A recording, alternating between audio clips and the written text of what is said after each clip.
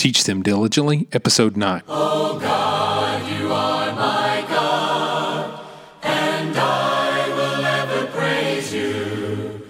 I will seek you in the morning, and I will learn. Hey guys, Micah Rice here with Teach Them Diligently. So glad to be back with you. So glad you're listening to Teach Them Diligently. I'm so excited that we can study together, that we can sit down and have this dialogue together. And I'm glad you're listening. I hope you continue to show others about the podcast, tell others about the podcast, share what we're doing on Facebook, share it on your social media. We're on Instagram now at Teach Them Diligently. So please find us there, and also just share some great things that you have done in your classrooms or things you're trying in your classrooms. I'd love to hear what you're doing. So please do that. Reach out to me at youshallteachthemdiligently@gmail.com. I'd love your feedback. We've also launched a new website, so just check that out. Well, more details to come about that. But tonight I wanted to talk about 7 things that students want to know on the first day of class. And if you're an educator, you probably have somewhere on a bookshelf somewhere, or at least you have heard of, a great book called The First Days of School by Harry Wong. And in it, he explains kind of sometimes in list format, sometimes in paragraph style, about some things that teachers need to do on the first few days of school, how important establishing good groundwork is, and also how important it is to have rules, consistency, have procedures. And it's a really great book for first-year teachers, but I always liked, when I was in the classroom, I always liked to review it at the beginning of the year to make sure I've checked off my list. Like, do I have this in place? Do I have a procedure for turning in papers? Do I have a plan for when students are absent? Do I have a plan when this discipline issue occurs? And it's a really great book. If you're an educator, like I said, you've probably heard of it. If you don't have it on your shelf, you at least heard of it. But the beginning of the school year is a very exciting time. We just completed our first full week of school at my secular work, and so that's been exciting. You know, you get buses arriving, parents are getting lots of information from the school and from the teachers. Teachers are excited. They're making those final preparations. Maybe they've already had open house, and so they're kind of getting everything ready to settle in. They're loving that first day, that excitement. It's exhilarating, that great first week, first time here at school. And for students, maybe those in a new setting, it's really challenging. It can be very difficult. You look at a student maybe that they change schools either by the feeder pattern or maybe their parents move. And so it's difficult for them in that first full week or first day at school. And so it's important that as teachers, we establish some ground rules, and we also establish some rapport with that student at the very beginning. And so as I was thinking about the first days of school, and as I was thinking about some things that students want to know, I thought about Mr. Wong's book, The First Days of School. And in it, he explained that teachers have to be prepared to answer 7 questions, because in every first day, in every student's mind, there are 7 questions. They may not, verbalize these questions, but they have these questions in their mind. Now, if you're like us at our congregation, we are about to go through a quarter change, and it's really the beginning of a new quarter, but it's also the beginning of a new year for us. And so we in our teachers workshop have been preparing for this, and more to come on that, but we've been preparing for the new students that they're about to get in their age level. So, for example, my son, Ethan, is about to transition from the K-1 class up to the 2nd and 3rd grade class. So not only is he changing classrooms, but he's also changing teachers to a new group of teachers. His makeup for his class is changing a little bit. And so there are some challenging questions that students have in their mind. Again, they may not verbalize these questions, but they're thinking about them. And so I think as teachers, it's important if we answer these 7 questions, and the first time we meet our students, we establish great rapport with them, and we're going to have a great time in our class. We're going to have a very productive and a very engaging class. So I want you to think about these things. And again, this comes from Harry Wong's book, The First Days of School, but I think it applies to Bible class teachers. And so I want you to think about this. And I'll put all these in the show notes, but be sure to pause it if you need to. Think about it, how it applies to your class. But again, picture a first-time student coming to your class. First question he wants to know is, am I in the right room? Am I in the right room? So the first day of class can be terrifying. What if you can't find your classroom? What if you come to a new school and you can't find your classroom? Or worse, you find a classroom, you think it's yours, you get there, and then you're in the wrong place. So as a Bible class teacher, make sure you're standing at the door. You're greeting students as they come in. Help them feel welcome by greeting them with a smile, with a handshake, with a fist bump, with a hug, whatever it is. And I know my teachers in the teacher's workshop, my son's teacher, I'm very excited. She's already, trying to make a great rapport with him. She's talking to him between class. She's talking to him after church. She's talking to him. She's giving him hugs and whatever it is. So she's establishing a good rapport, so that he knows what room to find her, so where he can find her and where he's supposed to be. So if you have a classroom board, maybe, I don't know how large your congregation is. If ours is not huge, but there's still some change and change in where the students are going to meet their teacher. And so if you have a classroom board, list that information there. Make sure that everyone knows, but especially if there are visitors, make sure that you put an extra effort.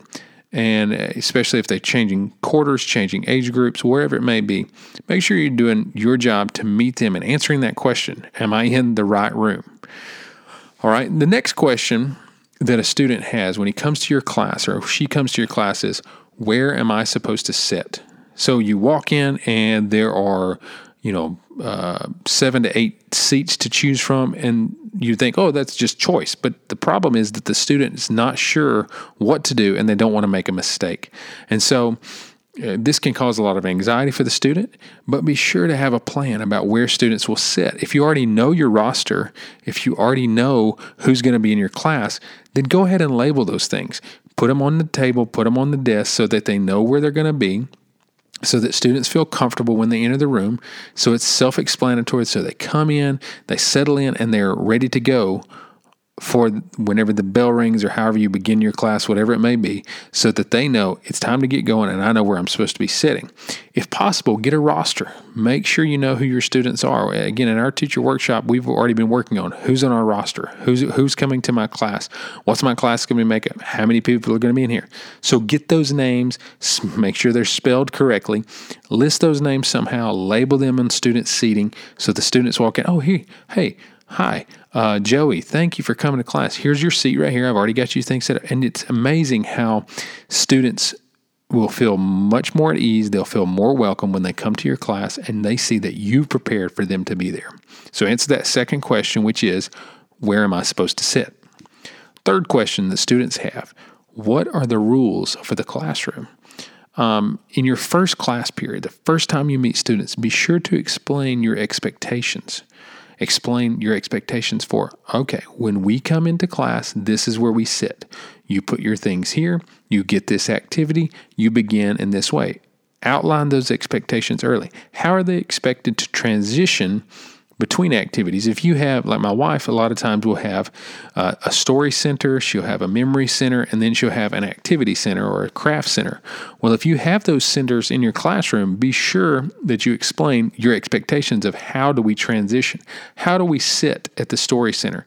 What do we do when we line up to leave? How would they dismiss class? Will mom and dad come get you? Will you dismiss at the bell? Will I dismiss you? Make sure you lay those rules out quickly and right out of the gate. First day, make sure you explain and answer that question for those students.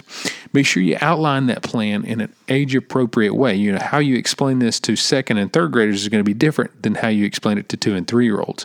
But you explain how this is done and explain it to parents. Have clear expectations, clear procedures, and clear consequences if students misbehave. So be sure they're posted in your classroom, and also be sure you contact parents and explain what your expectations are and what it should look like. Okay, so question number 1, am I in the right room? Question number 2, where am I supposed to sit? Question 3, what are the rules for the classroom? Question 4, what will we be doing this year? That's what a secular class would ask, but the question might be, what will we be doing this quarter? So As students enter your room, they're eager to learn. Now, they're excited about learning. They're excited to be in a new class. Show them the way. Show them the big picture. Show them how your piece of the story fits into the big picture of the Bible.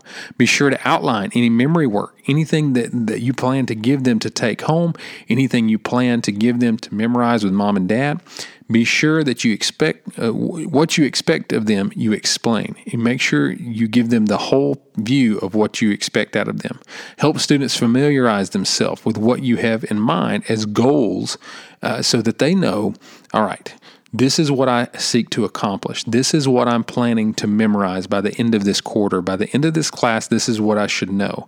And explain that to mom and dad. So you answer this question fully as much as possible. Be sure to explain to students, this is what we're going to be learning this quarter. We're going to be learning about the beginning of God's people. We're going to be talking about Genesis. We're going to talk about things from the creation, and we're going to go all the way through to the end of Joseph. And we're going to tell the story of how God's people began, how they went to Egypt, and how they were left there as great people. But what happens next? Be sure to explain the whole picture and explain how it fits into the big story of the Bible. So that's question number 4. What will we be doing this year or this quarter? Question 5, how will I be graded? Now, I don't recommend that for younger ages in a Bible class. I also don't recommend you give them grades necessarily, even in older classes. But for congregational Bible class, this question might be better worded this way. How will mom and dad know how I'm doing? Students know that mom and dad are dropping them off and picking them up, and they know you sit next to them in the pew, so to speak. So as congregations, we have to answer the question for our students, how will mom and dad know how I'm doing? Kids want to know how their success will be determined, but it's also important that it can be something as simple as an attendance chart or maybe some memory verse challenges, some interactive notebooks. And if you have questions about that, be sure to email me and ask me or listen to some previous episodes. But students simply want to know how their progress was measured. They want to know how you're going to relate that to mom and dad, and so that it can explain, look what I learned in class today. Look what I did in class today. Look how I did. Look, I completed this chart. Look how I did this thing. And so be sure to explain that to the students. Be sure to lay that out there so that they understand, hey, listen, this is what we're going to present to mom and dad at the end of the quarter. This is what we're going to be doing so mom and dad know what you've done in Bible class. All right, so that was question 5. Question 6. Who is the teacher as a person? Now, so far we've kind of answered questions that the students have really primarily about the class as a whole, or the class as an assignment, or the class academically, so to speak. But in this question, we're asking, the student really wants to know, who is this person who's standing in front of me? Students want to know who their teacher is beyond simply Miss so-and-so or Mr. so-and-so, Mr. Smith or Mr. Bill or however you name that person. As Bible class teachers, we have to show students that we're real people, that we're people who are really trying to do the right thing. We're people who struggle just as they do, who deal with difficult situations. They have to see us as a ray of hope, but also as real people who have real problems, who have some things that we struggle with, some things that we need to pray about. Pray with them, cry with them, laugh with them. Show them that you're real. But more importantly, show them that Jesus is real to you, that this is more than just an academic study that we have to memorize or we're supposed to know or we're supposed to cover the material. Be sure that they know that this is a real story that really affects you. We've been preparing in our teacher workshop about for Genesis, and something that we here in this section, we've really been focusing on Joseph as a person, how Joseph had to have trust in God, but he had no reason to. We know the end of the story, but if we're really Joseph and really thinking about this, we might be questioning, wow, here I am. I'm left in prison. What's happened to me? But show the faith of Joseph. Show the passion of Joseph. Show the the service of Joseph. Show him as a real person, but let that affect us and explain things from our perspective, really humanize Joseph and make him more than just a person that we read about in Genesis. So your students want to know, who is this teacher? Who is the teacher as a person? 7th question, will the teacher treat me as a human being? Now, again, this is coming from a secular standpoint. This is coming from an educator who works with children on a regular basis from all backgrounds, all walks of life. But this one should be easy for us to answer for your students. But because it's naturally assumed, sometimes we skip over the importance. We know that we're going to treat students with respect. We know that we're going to treat them as humans. But students need to see our love. They need to see our attention to detail, our attention to them as people. Be sure to show the love Christ has for your student. Be sure to show the love Christ has for you and the way that you are supposed to react to this student as a child of God. The way that you interact with this student is going to be reflective of how they view Christ, how they view God. And so it's important that you treat them with respect, that you treat them with kindness, and that you answer this question in their mind. Be kind, be lovely, be warm. They need that. Okay, I hope that you have listened. I hope that you've been able to take away some things from these 7 questions that students want to know the answer to in the first time they come to your class. So again, I hope as you're preparing for your Bible class, maybe you're preparing for a quarter change or for a new group of students to come to your class, I hope you're listening carefully, that you're thinking of these questions and you're thinking of ways to answer these questions in the mind of your students. And I hope that you continue to teach them diligently. Continue to listen to us. Thanks for the great feedback. My God, and I will ever praise you.